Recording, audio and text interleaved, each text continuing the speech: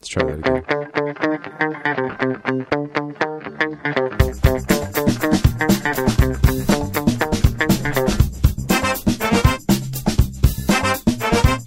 I'm switching microphones. I think you can hear me.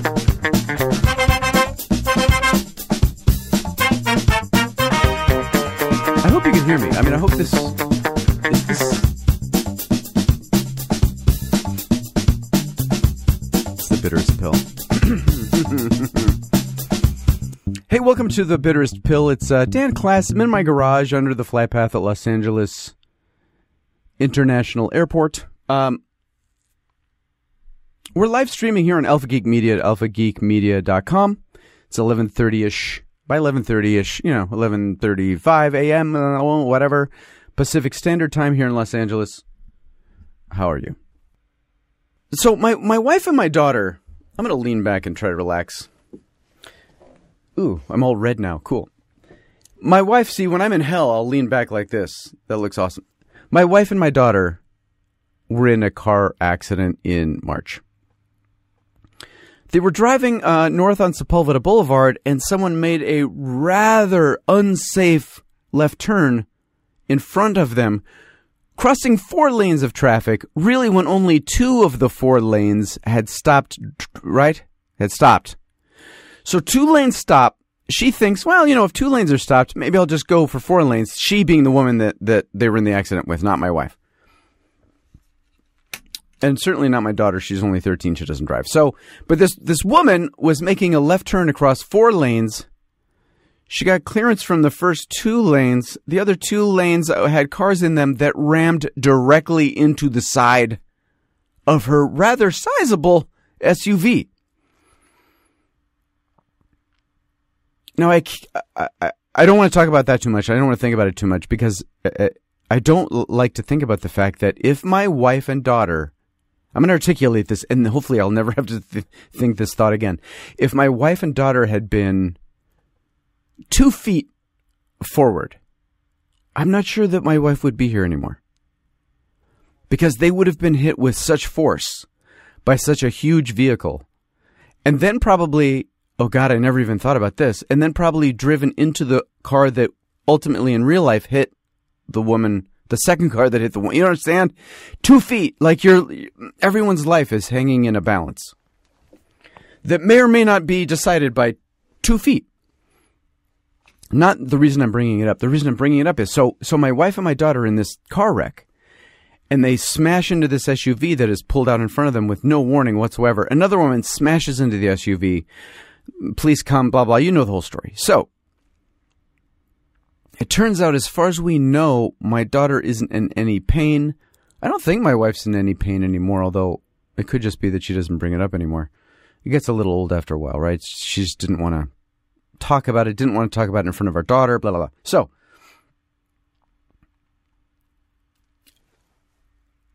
my daughter is scared to death to be in the car. Every time someone... Well, definitely without question. Anytime anyone pulls out in front of us, she's a nervous wreck and she grabs for the armrest or the door or the window or something. She grabs. She's now a grabber. Now, we live in Los Angeles. There's a lot of traffic. Certain times of day, there's really a lot of traffic. And people are very, as you can imagine, entitled in Los Angeles. So everyone in Los Angeles is, the most important person in the world. So they like to just drive out in front of you. It's not a problem for them. So needless to say, all day long, driving this poor young woman around, she's grabbing the armrest of the car. She's grabbing the window. She's grabbing. And then she'll go to my wife and say, Dad is still driving so fast. It's really making me scared. I think someone's going to crash into us because, we weren't going fast when we crashed. And if we were going fast, we would have really gotten hurt. And so Dad's going too fast, blah, blah, blah. So I have to drive slower. And I get it and I accept it. And that's fine. And I'm going to drive slower and I will. And I promise that I will. And so I have been. I've been driving a lot more slowly. I don't pull out unless I know I've got a lot of time. If I do anything, any slightly unexpected anything, I tell my daughter Toulouse first. I'm like, hey, baby, I'm going to pull a U-turn here, and then we're going to go back the other way. We're going to, right? Any of that's, I kind of brace her, warn her. But you can't control other people. You can't control the time of day. I have to pick her up when I pick her up at 3:30. By 3:30, traffic is starting to kind of inch its way up to its fever pitch around 6. And then down. And we wanted to take her to see a therapist or somebody she could talk to, some third party, impartial, whatever, that has training in some area. And I think she was a little open to that for a while, but now she doesn't want to because she doesn't want to think about the accident. She doesn't want to dredge all that up. But it seems like every time someone pulls in front of us, it dredges the whole thing up. Every time someone turns left or turns right. We were driving home last night. And again, I'm being super careful. I'm being super aware of how fast I'm going, how I'm making turns, how much. Like, listen, I usually wait till it's fairly late in the game to start braking. Now I brake. If I know that in 5 minutes I'm going to have to brake, I start braking. But we're driving home last night. And there was no one in front of us for probably an eighth of a mile. The next lane was completely free. The lane after that, there was someone way over. People, I guess, were maybe merging. We live near the airport. So people sometimes come out of the airport and around this little loop and then down into where we were driving. I keep hitting the other mic. Get out of the way. So maybe it's because somebody was looping around and she was kind of aware of it, but it looked like she was looking straight ahead and grabbing the door. And I felt horrible because I was in that position where I'm like, listen, Melissa likes to get on me about how I drive. The girls kind of love to, like, that's why Toulouse scared is the way Dad drives. But the truth is, that wasn't about how I was driving. I was driving really like Boy Scout safe, like beginner driver safe, driver's ed safe. And Toulouse was still freaking out. Which made me, I just was so sad for her. And so I'm so worried about her that she was getting that worried and there was literally nothing. Like literally when she grabs, I know like, oh, okay, I got it. It's because I didn't, I could brake earlier. Next time I'll brake earlier. Or that guy pulled out in front of us or whatever. This was just like, I don't know what's going on. And if she doesn't want to talk to anybody about it, I don't know what to do. I mean, she and I talked about it recently and it was that speed thing. Because she has it in her head that they weren't going particularly fast.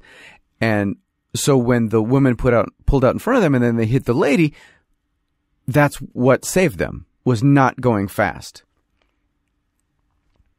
But I wasn't even going fast when she grabbed the door yesterday. I don't know what was going on with her. I know what was going on with me. Absolutely nothing. Sincerely. Like, I'm not, right? My wife doesn't listen to this show. I'm not like pleading a case. Nothing was going on.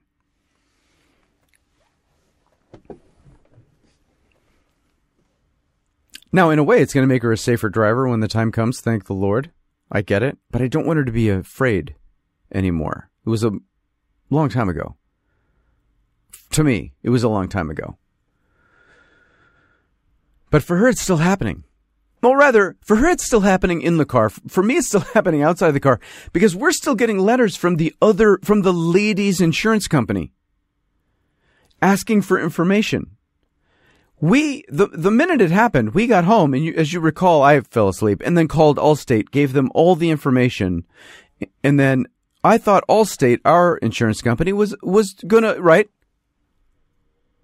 Contact their insurance company. So they keep writing me letters like, we need your wife's name and a social security number and her driver's license.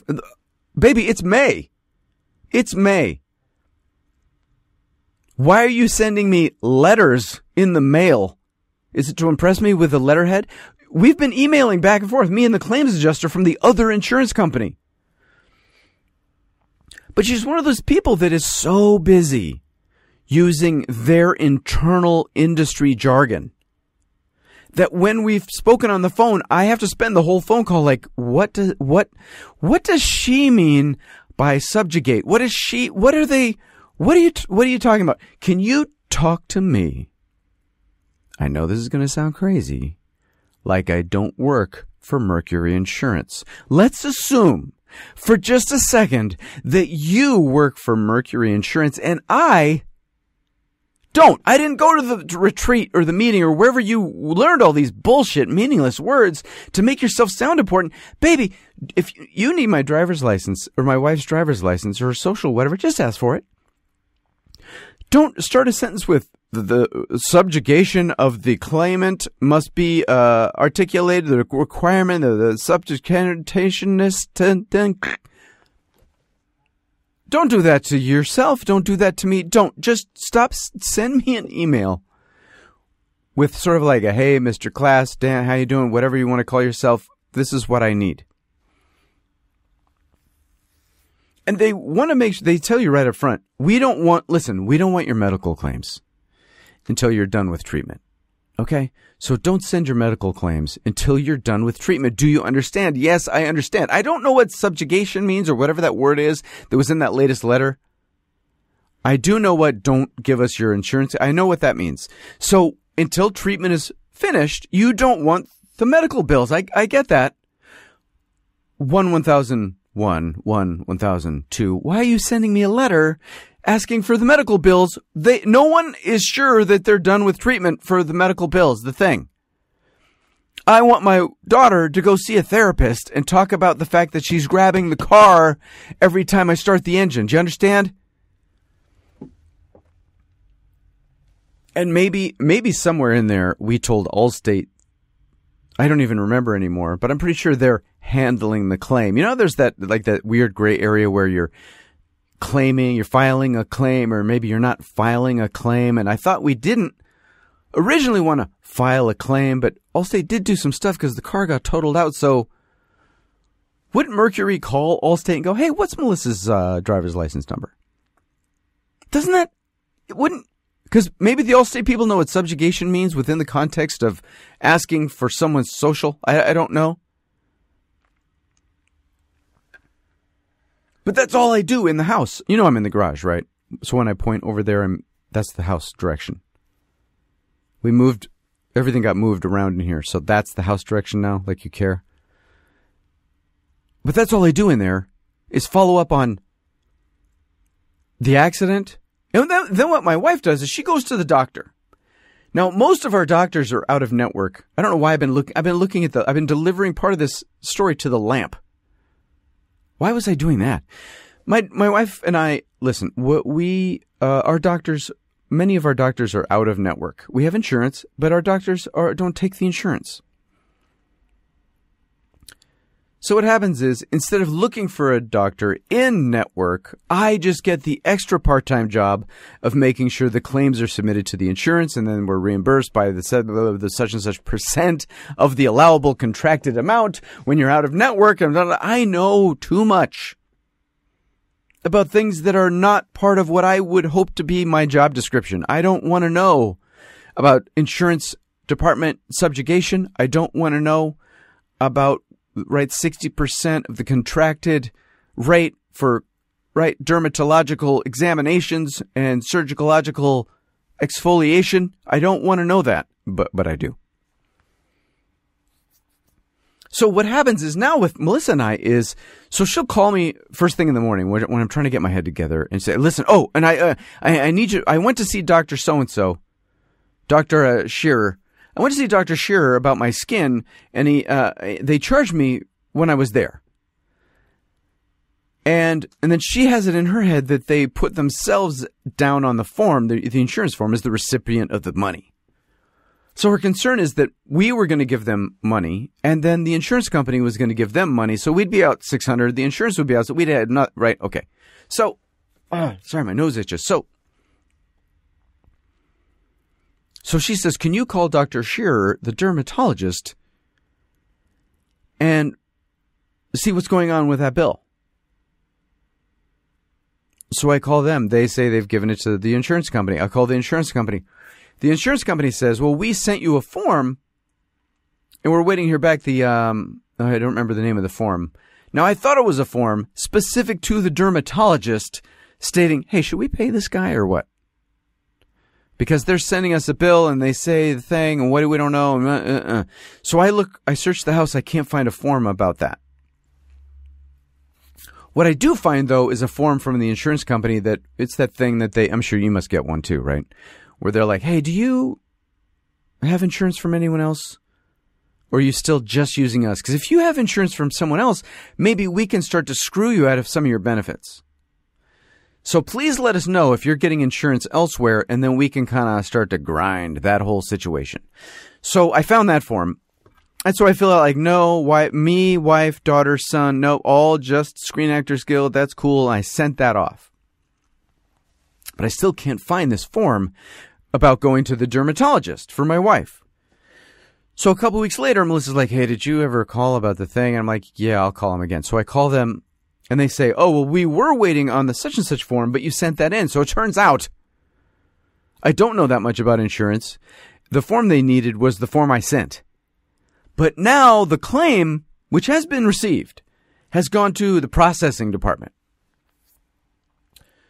So I say, okay, well, the reason I'm calling, I wanted to make sure that when the doctor's office filled out the form, they put us down as the recipient of the reimbursement and not themselves down, because doctor's offices sometimes accidentally double bill or they put themselves down and then they get the right. We got it. We're trying to keep a lid on all this cash flow outward. So she says, well, it's in processing. And it usually is in processing 5 days, 10 days. And I say, well, can we contact processing and find out? Oh, no, we can't do that. Why? Is it like a group of wizard gnomes in some dungeon-like thing in Burbank that we're not allowed to bother them? Or they have royal lineage? Like, what is happening that we can't call them and make sure that I'm getting the money back and not Dr. Shearer? Oh, we can't do that. So 5 days go by, 10 days go by. I have other stuff to do. I had to rearrange the furniture in here, for God's sake.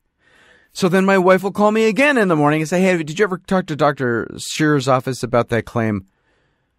And I say, no, don't you remember that I said it's in processing and the thing? No, you got to just call the doctor. My wife says, just call the doctor and make sure and straighten it out and make sure. Because I don't want them getting the money. And I'm like, I don't want them getting the money either, but I thought we already had this conversation. So I called Dr. Shearer's office and I talked to someone in billing, Broomhilda, in billing. And Broomhilda says, no, we sent the claim to SAG. And Broomhilda doesn't know who they put down as the person that should get the thing, right? So then I have to call the Screen Actors Guild, and they say, oh, well, no, it's still in processing.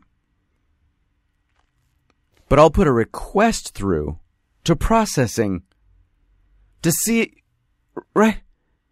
I thought isn't that what happened 5 days? Like I had, do you see, here's the thing. We have insurance because I work. And if I don't work and I spend all my time calling you and Dr. Shearer's office, I can't work and then we lose the insurance. Is this all part of your plan? Is this all part of some weird conspiracy to weed out the actors that don't really make that much money, to crush us enough so we don't make any money and then we lose our benefits? Like, what's happening? Because I cannot spend any more time on the phone with Dr. Shearer's office, the SAG Screen Actor Guild, benefit thing. I can't do it. I'm supposed to be, I gotta tell you something. I don't even know what I'm supposed to be doing. Because every day there's this new thing that comes out. Okay, I have to say this just for myself. Dan. Yeah? You're supposed to be trying to get work. No, I know. So, Dan, instead of just focusing on your chores and your phone calls that you have to do for medical reasons, you have to figure out about getting some work. No, No, I know. I get it. I totally get it.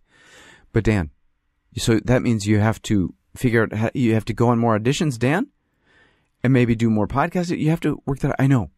I know. But the laundry isn't going to do itself, and the taxes, and then the accident, and the paperwork, and all that stuff.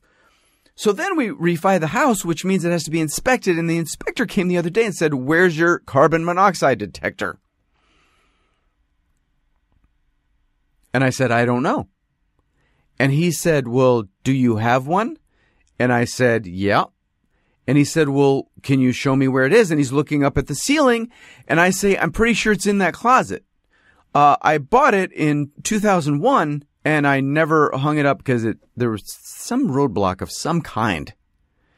But I do think I have one. You asked if I have one, and I do have one, and I'm pretty sure it's in Hudson's closet."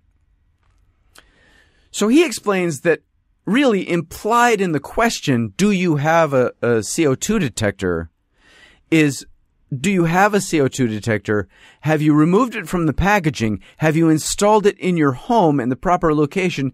And have you turned it on? And is it functional, detecting whether or not you're dying of carbon monoxide poisoning? That's apparently what is meant by the phrase, do you have a CO2 detector? Who knew? So I bought CO2 detectors slash, what do you call it? Fire, smoke. I can think of words. Smoke detectors. Because you're supposed to have a smoke detector in each bedroom, and then we're supposed to have one in the hallway. Ironically, I don't think we need one in the kitchen. Kind of weird. So the inspector comes and he looks and he sees on the ceiling, there's one in my daughter's room. There's one in our bedroom. There's one in the hallway. But there's no smoke detector in Hudson's room because when we bought the house, that wasn't a bedroom. That was a quote-unquote office or whatever. So the inspector guy... Now, we've refinanced the house 13,000 times since 2000. Why this is coming up now in 2016, I have no idea. But he says, you got to get a smoke detector for your son's room, and then you have to get, a CO2 thing for the hallway. You have to do that. I'll come back on Friday and I'll take a picture. Now, sometimes I operate under the apparently delusion that I'm actually a somewhat intelligent human being.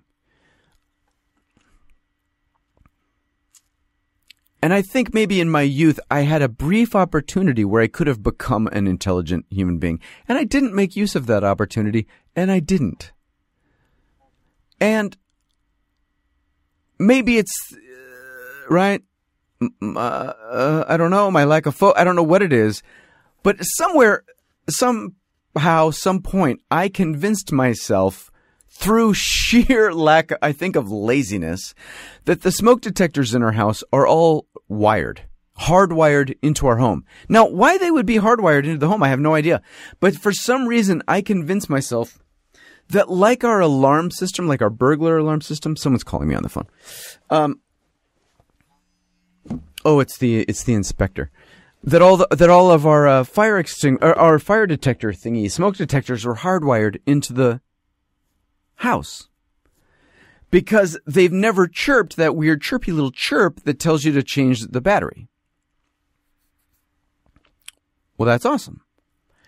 So I figure I'm just going to go in the hallway where this old smoke detector's been painted around. I'm going to take it down. I'll tape up the wires. I'll put a little wire nut on them and tape them up or whatever. Try not to shove them back in the wall in case I need them again someday. But I got these battery-operated 10-year lithium battery smoke detector / carbon monoxide detectors that I'm going to put up there. So I'm rushing around yesterday because there's never enough time. But I get up there, I take down the smoke detector, and there's nothing. There's nothing back there. There's no wires.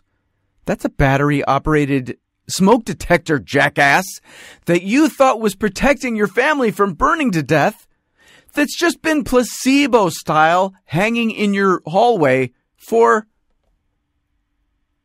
15 years? Maybe, I mean, I assume, like, has no one been checking? I haven't been checking. I thought they were hardwired. It basically, I think it was the same thing I have. This is one of the things they advertised in the packaging of the thing I bought was like, no annoying middle of the night beeping when your battery gets low. That's like a selling point because it's a lithium battery, and I don't know what that has to do with it, but you won't get annoyed by the battery dying every year or whatever it is and beeping and waking you up in the middle of the night. How convenient that this won't do that. So convenient, it doesn't tell you when the lithium battery is dead, and it just turns into a hunk of plastic that you have screwed to your ceiling.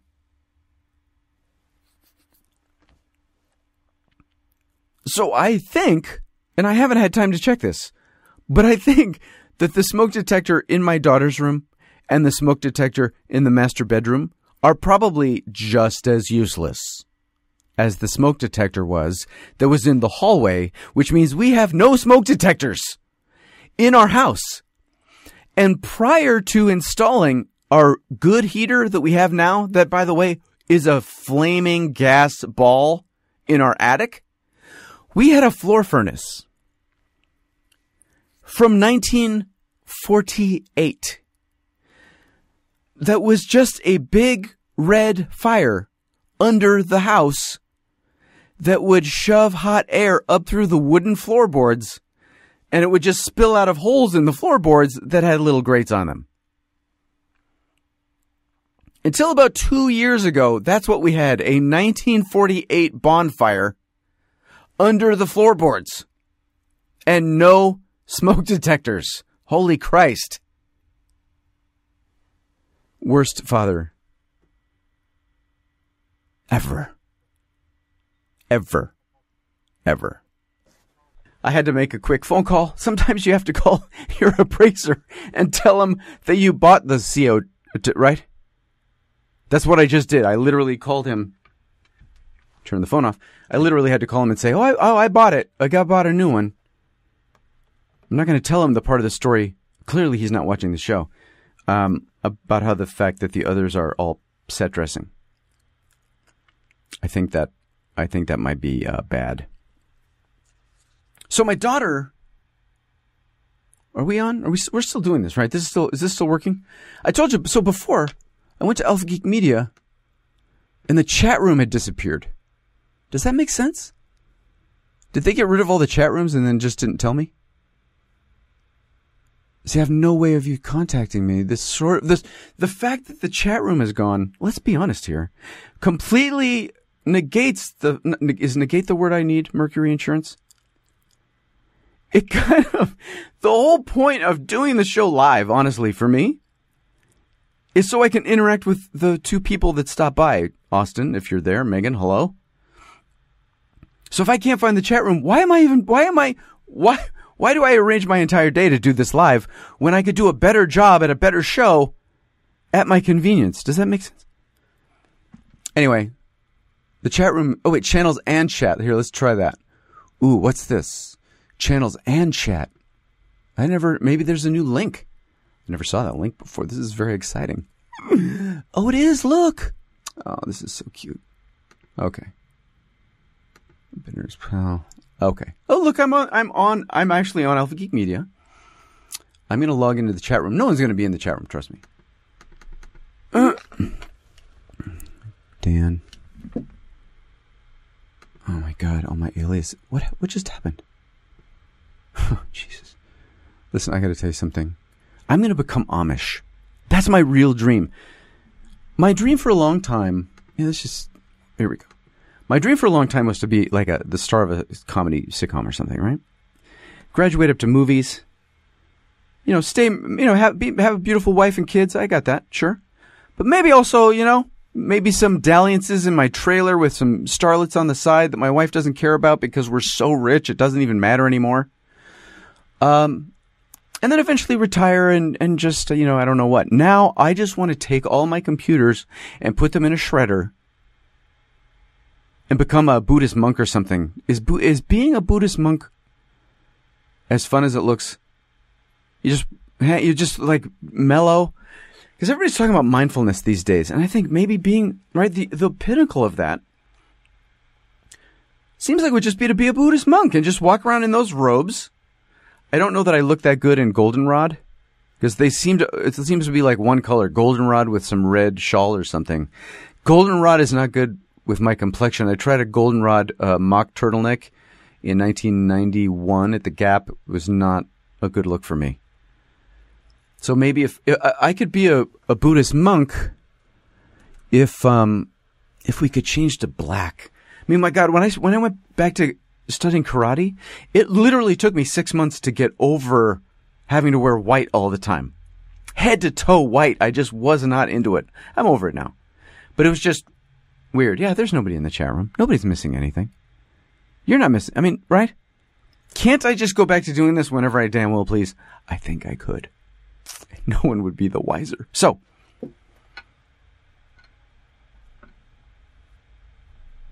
my daughter decided to submit a film to the school film festival. Now, she goes to Wild Winds, Wild Winds Middle School. Hudson goes to Wild Winds High School. And before Hudson left Wild Winds Middle School, he created the school film festival. And then he left. And he theoretically goes back every year to say hello at the film festival, blah, blah, blah. Well, my daughter, Tlu, his sister, decided she was going to do that this year. And I think I mentioned this last week, that it's just been such a different experience with my daughter, because Hudson kind of started making videos when he was super young. And then kind of like the next one was more complex, and the next one was more complex, and the next one, you know what I mean? But he would shoot on this little camera, and then he would figure out video effects and special effects, and he'd green screen this, or he'd put in guns, right? He like slowly kind of ramping up to this very public school film festival. And with him, I ramped up on this, right? As like kind of a dad helper, cinematographer, whatever, right? So now my daughter comes in cold and wants to make a short film. So we're like, there's a due date. There's a festival, so there's a due date. And we keep saying, hey, baby, you got ideas? Like you need, like a script, maybe some storyboards. I know, but storyboards are so boring. It's so boring. But honey, if you're going to make something and you're going to show it at your school, you need right? You need to storyboard this thing out or script it out or something. I don't know. So eventually, she did come up with this idea. And I won't tell you what it is. Maybe someday I can show you the video, the film. But it involves her in her bedroom, and then she leaves the house, and then she rides her bike around the neighborhood. And then she comes home, and then she's done the hero's journey or something, right? And then she comes home. Well, by this point, we're so happy that she's come up with an idea. None of the three of us, meaning me, my wife, and my daughter, none of us kind of focus on the fact that she has just said she wants to shoot a film where she's riding her bike around the neighborhood. Now, maybe this hasn't dawned on you yet either, but for me to shoot her riding her bike around the neighborhood, I have to figure out how to shoot her riding her bike around the neighborhood. Because you don't want the whole video to be me standing on the sidewalk while she rides by in a flat, right? Just like on a horizontal. I mean, that might be kind of cute once, twice if it's right, like Wes Anderson style, but otherwise her just kind of crossing frame on a horizon or something, just like that, or coming toward me as I'm saying, it's not going to be good.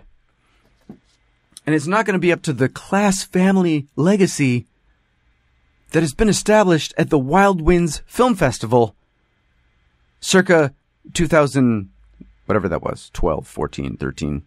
When did he graduate from middle school? I don't remember. So the next thing you know, I'm lying in the back of my Mazda with the camera. And not an iPhone, because that won't do, even though iPhones take really good video. No, I'm lying in the back of the car, in the trunk of the Mazda, with my big DSLR, with my big attachment. I wish it's not in here. I would show you because I can't see. You know what I mean? Like when you shoot video on a DSLR, it comes up on the screen. There's a screen in the back. You have one, you know. There's a screen back there. Well, my vision is so bad, I can't hold the camera far enough from my face to really focus on a screen. Like it can't be that close. So I got this big attachment to use as like a gigantic eyepiece. And you put this gigantic eyepiece on the camera, and then I can see, and then the lens is really big, and so I have to hold. So I'm lying. I really wish you were watching this. You know, I set up all these lights in this camera so you can see me do these ridiculous motions. I'm lying in the back of the car. I'm holding the camera. The eyepiece is to my face. I'm focusing out here like this because it's a huge lens. Because I could only afford one. My daughter is riding the bike behind the car, and my wife is driving the car slowly through the neighborhood. Now, this sounds like the perfect solution, actually. Because this sounds, if you just say it like that, it sounds perfect. Well, yeah, I can work the camera. I'll just lie in the back of the car. Tulu will ride her bike behind us. And then Melissa will drive. She'll just drive slowly, and Tulu will keep up with us, and I'll just try to kind of stabilize the camera a little bit with my body, right? My body, boingy boingy, whatever, dampening action. I have body dampening action, don't I? You have no idea how bumpy your neighborhood is until you are lying in the trunk of your own car, like a hostage of the mafia, trying to hold a several-pound camera steady and focus. By the way, this is not an autofocus situation. God forbid I just bought a video camera when I needed a video camera. I bought a digital SLR. It doesn't autofocus. So I'm racking focus and bumping up and down on every pothole and fixed pothole and every twig and everything in the neighborhood. Well, my daughter rides behind us, and my wife is like, should I slow down? Should I speed up? What should I do? Talk to me. I'm like, honey, my back hurts. There's something about the tension of boingy boingy, right? Shock action that you're trying to do with your body while, I don't know, I have to go to a physical therapist because I get to this point where I can no longer hold anything away from my body without wanting to cry in pain.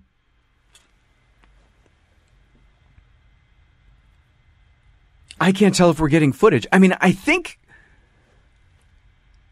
each frame might look good because this lens I have and she's a certain distance and the zoom out or thing, it's really getting this great depth of field illusion thingy, right? Where the background is fuzzy, she's in focus, she looks so beautiful and happy riding her bike. She's supposed to be happily riding her bike, right? She's got this kind of pretty bike. It's this pretty blue color.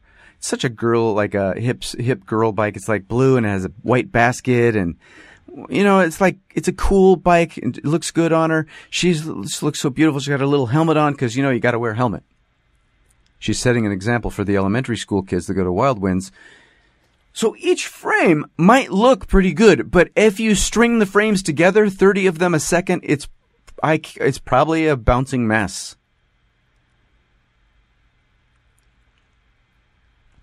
So we go up this street, we go down this street, we go back around this street, we go around there. And it's getting frustrating because I am in a lot of pain. And I can't hold the camera, I don't think, as steadily as I would like. And my daughter keeps having these ideas for shots. She wants to have a shot of a view, a distant view. And she thinks she knows where she wants this view shot. And she explains it to us. And Melissa and I are like, oh, yeah. I think isn't that the cul-de-sac that's kind of off Boeing or Orville, whatever? Because all the streets around here, they have airport names. I'm sorry, but they just do. If they don't have a number name, they have like Kitty Hawk, Glider. Oh, there is Yorktown. Does Yorktown have something to do with flying and I just don't know it? Wiley Post. Literally, there's a street in the area, Wiley Post. Look it up, I don't remember. So my daughter, though, wants part of the thing to be where she stops riding her bike and looks off into the distance and sees the view of the city ahead of her, which that view does exist. If you go out of our house and go to whatever that street is, I can't even think now. Maybe that one's Yorktown. I don't know. And then you go up just to the next street. It goes up a little hill. And if you stand on that hill, you can look out and see the Hollywood sign from the neighborhood. And you can see all along there, whatever. So she wants to go to this place and kind of do something similar to that. It doesn't look good. There's something about some reality. And I'm not a photographer. I don't know what I'm talking about. I don't know the details of any of this on anything but like a real, like super superficial level. The sunlight just isn't hitting the view. The view is to the east and the sun is setting. So the view is just kind of this gray mass. And even through the lens, through the lens, it's even worse. It's just, you can make out buildings, I guess, and you can make out trees, but there's nothing about it. It just is. So I say, honey, listen, we're losing light fast. The sun is going down. But I don't want to give up. And she's like, good, because I do not want to give up. I want a view shot. We have to do this. And I say, okay, let's chase the sun. If we go west far enough, fast enough, worst case scenario, we'll get to the beach. And we'll go up on one of those hills, maybe near the beach or the neighborhood near the beach, because it kind of should look like a neighborhood. And we'll do that. And she's like, yeah, we'll go, but we can't leave the neighborhood, Dad, because it's got to look, okay. So I know the perfect spot. It's by the university. There's a university right in our neighborhood, Loyola Marymount University. Right near the university, the school's on a bluff. If we go to the end of a certain street that's kind of on the edge of the university, we don't have to go in the school campus grounds, right? We'll just go to the end of the neighborhood, and right there is the bluff, and we'll overlook Lincoln Boulevard, but then it's just the wetlands, and you can see the marina and the beach, and it'll be great. Like, okay, let's do it. So we get in the car. Well, we don't get in the car. We go back home. We drop off Mama, and we get in the car, and we get the camera, and we're going to fake the bike. F the bike. We leave the bike home. She's going to hold her hands in a handlebar position, and we're going to fake the bike. But she's got her helmet. We're set. So, we were going to go to another place first, but that was too east. We still had to be facing west. So we go to the edge of Loyola, to this exact spot that I'm thinking of, and it's just not right. There's another bluff across Lincoln. It's blocking the sun, and there's a big fence. Is it called a fence when it's that thick? I guess so, yeah. It's just a thick fence, like a wrought iron fence, keeping people from doing God knows what, God knows where, probably from getting the footage that I want, because in a way, it would be great, but there's no way for me to get an angle on what I want to shoot without also getting the fence in, and the fence is not her, right? It's not her point of view. Her point of view isn't like, oh, look at the awesome fence that's keeping me from this view. It's supposed to be, right, the view. Young woman, life ahead of her, the view, whatever, I don't know. So then we gotta get back in the car. And we gotta wait at the light. We gotta go around. We're not sure where to go, and we're starting to get very disheartened. At this point, my back is still killing me.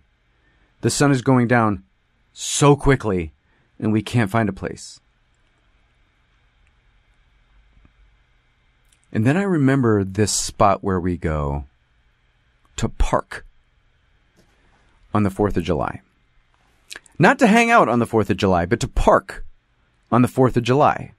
Because we go to this place called Playa del Rey, which is a little town that I shouldn't even tell you about, because most tourists I don't think even know about it. But it's like a little town on the beach, but it's kind of off the beaten track, so you wouldn't accidentally end up in Playa, you know what I mean?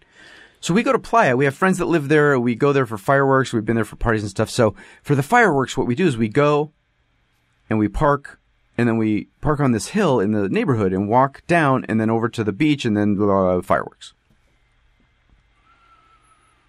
So time is ticking away, and the sun is setting so quickly, and I say to Tolu, I think if we go to where we park, don't make me explain it, just wait, and you'll know what I'm talking about when we get there. I think if we go to where I park and then go to, like, the curve of that street, we might be able to get something. I just don't know if it's gonna, I don't know. So we go over there, and it's getting so low. It's getting so low, the sun. So we quickly just shoot. We just start shooting. We just shoot that direction. I guess some palm trees. I guess. Will this make any sense? Like, you're riding through your neighborhood and suddenly you can see the beach. I guess. I don't know. So I just start shooting these palm trees, and hoping that I mean, is that there's some water down there? Is like a pond down there? Am I getting that in the shot? And then I shoot over there. I think you can tell that's the ocean. I mean, you can't sometimes tell. And we're in such a time crunch that you know what I mean? I'm not exactly completely sane at this point. In context, out of context, I don't know if this is even going to work. The light is not going to work. The light is now so orange. Can't possibly match the almost blue light of her when she was riding her bike at first. We're like, okay, I think we got something. If we don't have anything, I guess we'll come back, or we'll find another view. Maybe the view from the school, but when the sun's not going down or something. We want to get you the kind of like awe-inspiring thing, right? Now, one of us has the idea, before we leave, to get the shot of her looking at that, so at least that light will match. And so she holds her hands like she's holding her handlebars. And I take the shot with some houses in the back, hoping that they'll look enough like the houses in our neighborhood. They won't, maybe. But as the sun is setting and that light is striking my daughter,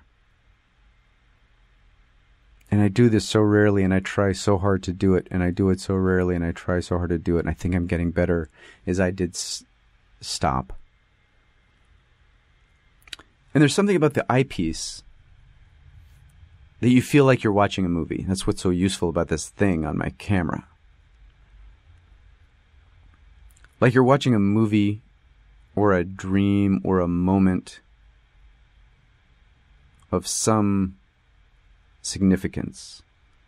And really all we are is a man and his 13-year-old child standing on the street, or actually in the sidewalk, watching the sun go down. People do that all day long. People can do that anywhere.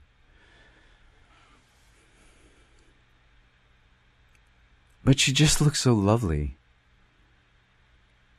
with that light on her and the wind in her face.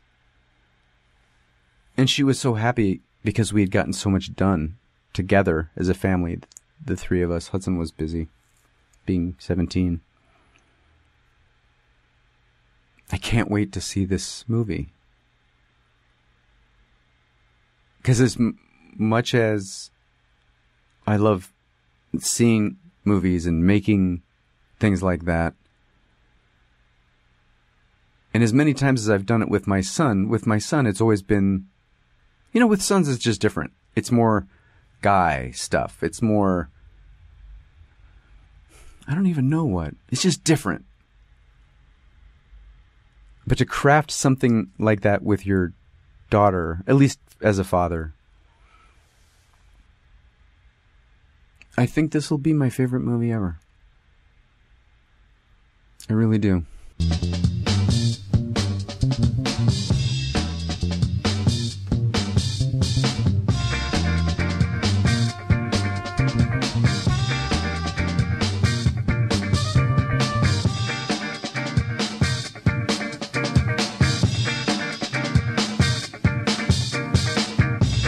All right, that's it for the Bitterest Pill for today. I hope you can hear me.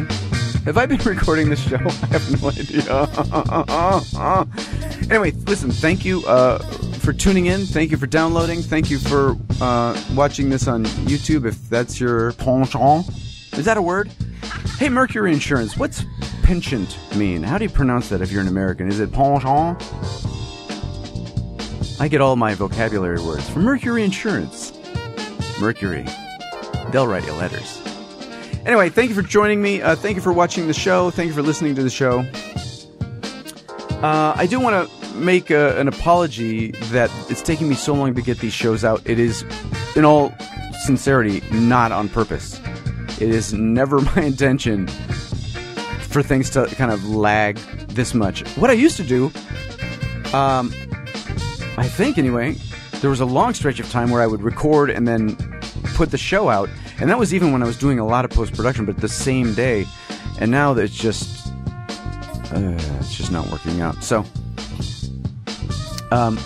what we've started to do, partly as a thank you to the people that support the show on Patreon, is so once these shows stream, within an hour or so, I can get them onto YouTube. And so what I'm going to do is send all the patrons from Patreon the YouTube link. So if they're really hot to hear the show, or they want to watch it with my mouth not in sync, they can do that. You know what I mean? So if that's something you're interested in, support the show on Patreon. All levels of support will get the email thingy. I don't know if this is going to be something that we'll do. Basically, this is something we'll do whenever when I get behind. I'm trying to catch up. Although I wanted to get 2 shows out to get caught up this week, and that didn't happen. So we'll see. Anyway, so that's that. But thank you to everyone that supports the show on Patreon. Your support is greatly appreciated and, quite frankly, necessary. Thank you to Justin Long, Harold Goldner, Megan, Jeff Short, Rob Houston, Dave Jackson, Mike Hamilton, Flores, Tom Carroll, David Chasen, Gerard Cortinez, Chris Klass, Scott Mercer, Jim Cariotis, and everyone who supports the show on Patreon. You'll be getting... Oops, wrong button. You'll be getting... Hello? Hi, how are you? You'll be getting nothing and like it. There we go. Anyway. As always, write me a pill at danclass.com or follow me on Twitter at danclass.com. Keeping it real, man. thebitterestpill.com. You know the drill. Anyway, yeah, that's that. That's that. Of course, I have no idea what we're going to talk about next week. I never do. Maybe maybe my latest karate examination. I don't know. Who knows? Anyway, it's 12:30. I guess I'll hang around and see if anybody joined me in the chat room, but I have to go in the house and hang the carbon monoxide detector as soon as possible. Really kind of not joking. Anyway, yeah. All right, I'll talk to you next week. Thanks for tuning in. Bye-bye.